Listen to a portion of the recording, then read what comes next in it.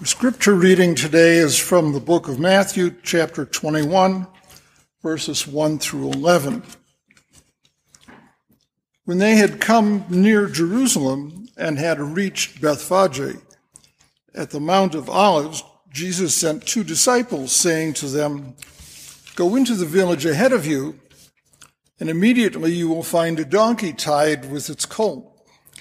Untie them and bring them to me.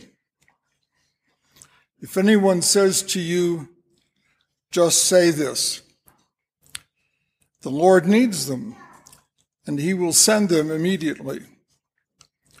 This took place to fulfill what had been spoken through the prophet, saying, "Tell the daughter of Zion, look, your king is coming to you, humble and mounted on a donkey, and on a colt, the foal of a donkey." The disciples went and did as Jesus had directed them. They brought the donkey and the colt and put their cloaks on them, and he sat upon them. A very large crowd spread their cloaks on the road, and others cut branches from the trees and spread them on the road.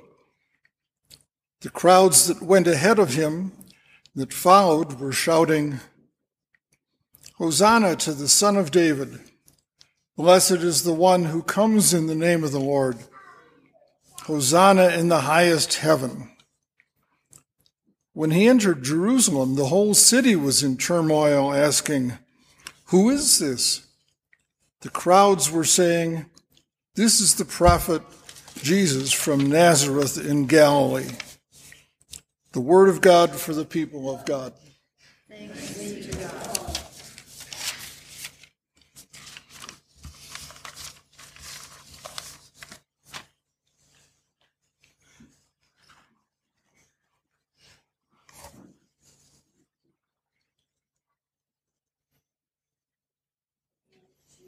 I guess I can't get too animated today, or I'll send palm branches flying. The month of March is well known for the madness of the NCAA tournaments, both the men's and women's. Tonight, is anyone an Iowa fan or an LSU fan? Okay, that's right. I think I challenged the staff to complete an NCAA bracket. Well, gosh, I was going to give her credit, but she's a little haughty this morning. I only had so many participants, unfortunately not from the senior pasture. The women's brackets were complete the most, and I was going to give somebody credit for having Iowa in the final, but she's a little haughty this morning. So just know who she is. She's probably going to win the bracket challenge for that, having Iowa in the championship. You picked them to win, right? Yeah. So I mean, it's kind of like she had Iowa versus Iowa State in the finals, so it worked out. And then I think Monday is UConn versus San Diego State, right? Watched the end of that San Diego State game last night. What makes the tournament so compelling is that it's a one-and-done tournament, meaning one bad game, even from a very good team, can be the end of what had otherwise been a great season. Now, this counters from professional leagues like the NBA, where postseason tournaments often play out in a best-of-7 series. So in those situations, the better team most often advances. Yet in college sports, in this winner-take-all format, it incentivizes teams to play with a greater sense of desperation and effort, knowing they need not extend their effort over a several-game series, but simply for a single game. Therefore, all coaches implore their teams to play with a sense of desperation, encouraging their teams to want it more. If you pay attention to news media, these are phrases you'll often hear again and again from players and coaches. From a few different stories recently in the news, said a losing coach, referring to the winning team, they played like a team that was desperate.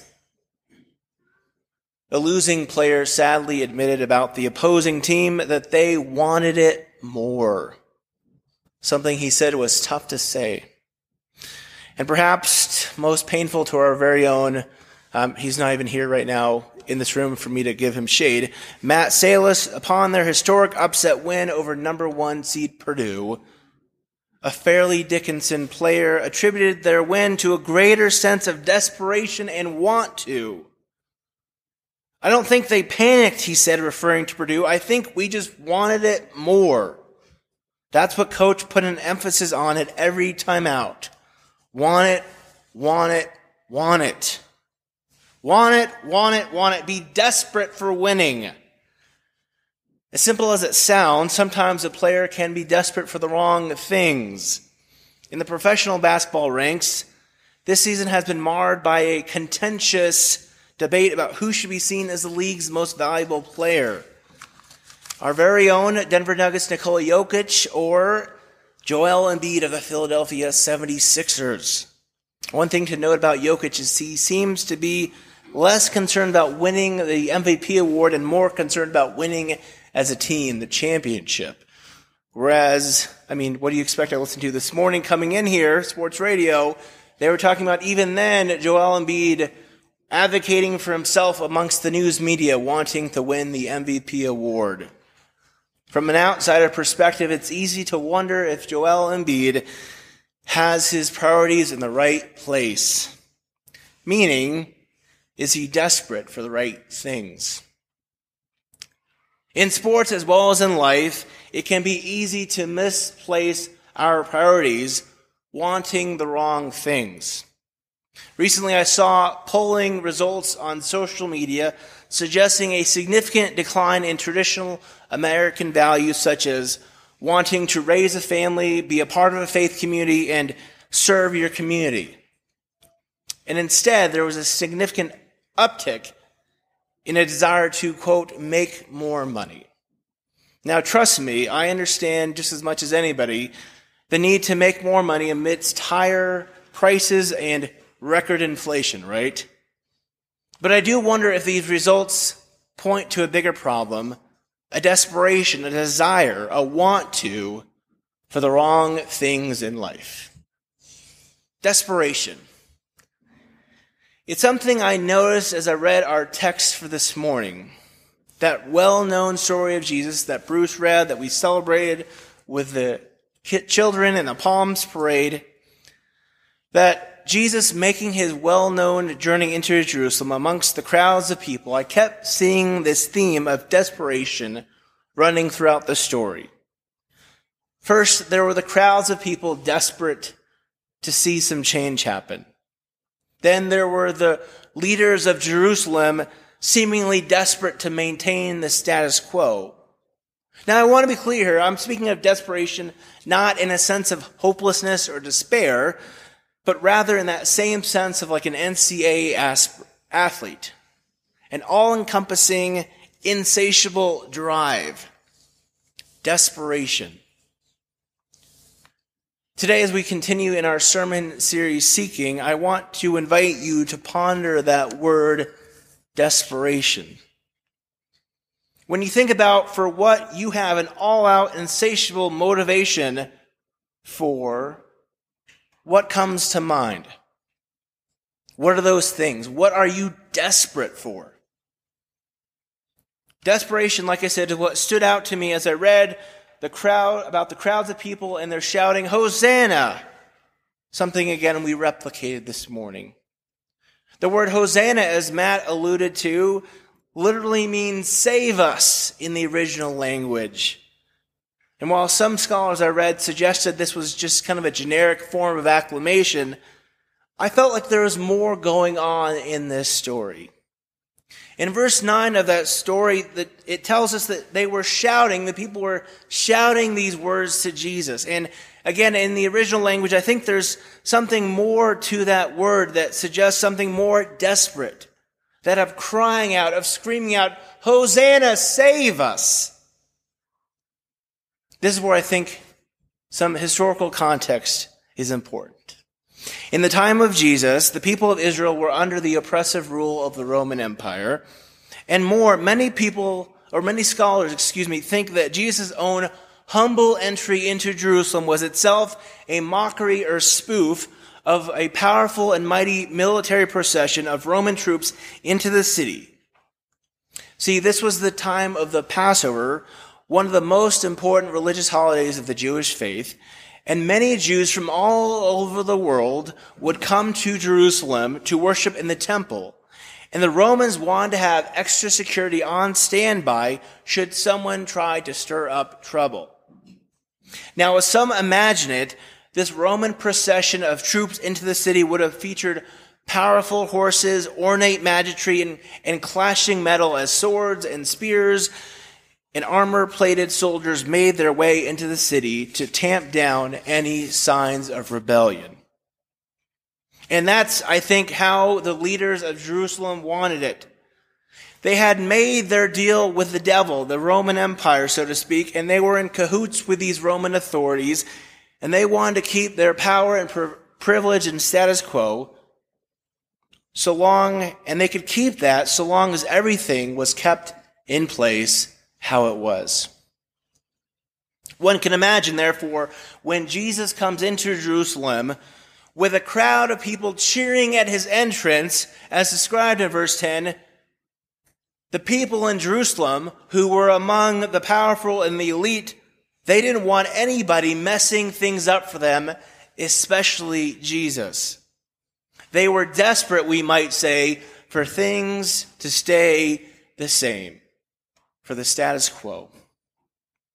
Now, as students of history might remember, the crucifixion of Jesus seemed to stamp out any signs of rebellion or uprising.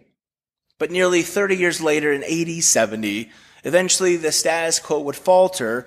There would be a serious rebellion, leading to Romans destroying Jerusalem and forcing every remaining Jew out of the city. From the perspective of history, we can see that these Jerusalem leaders placed their trust in the wrong things and in the wrong people. So desperate were they to maintain power and prestige that they ignored the plight of the people, which ultimately fomented into rebellion. I sort of wonder if that's what compelled Judas to do what he did. We remember Judas, right? The guy who sold out Jesus for 30 pieces of silver. I wonder if he was thinking, Jesus is not doing what we wanted him to do. He's not leading enough of a serious rebellion.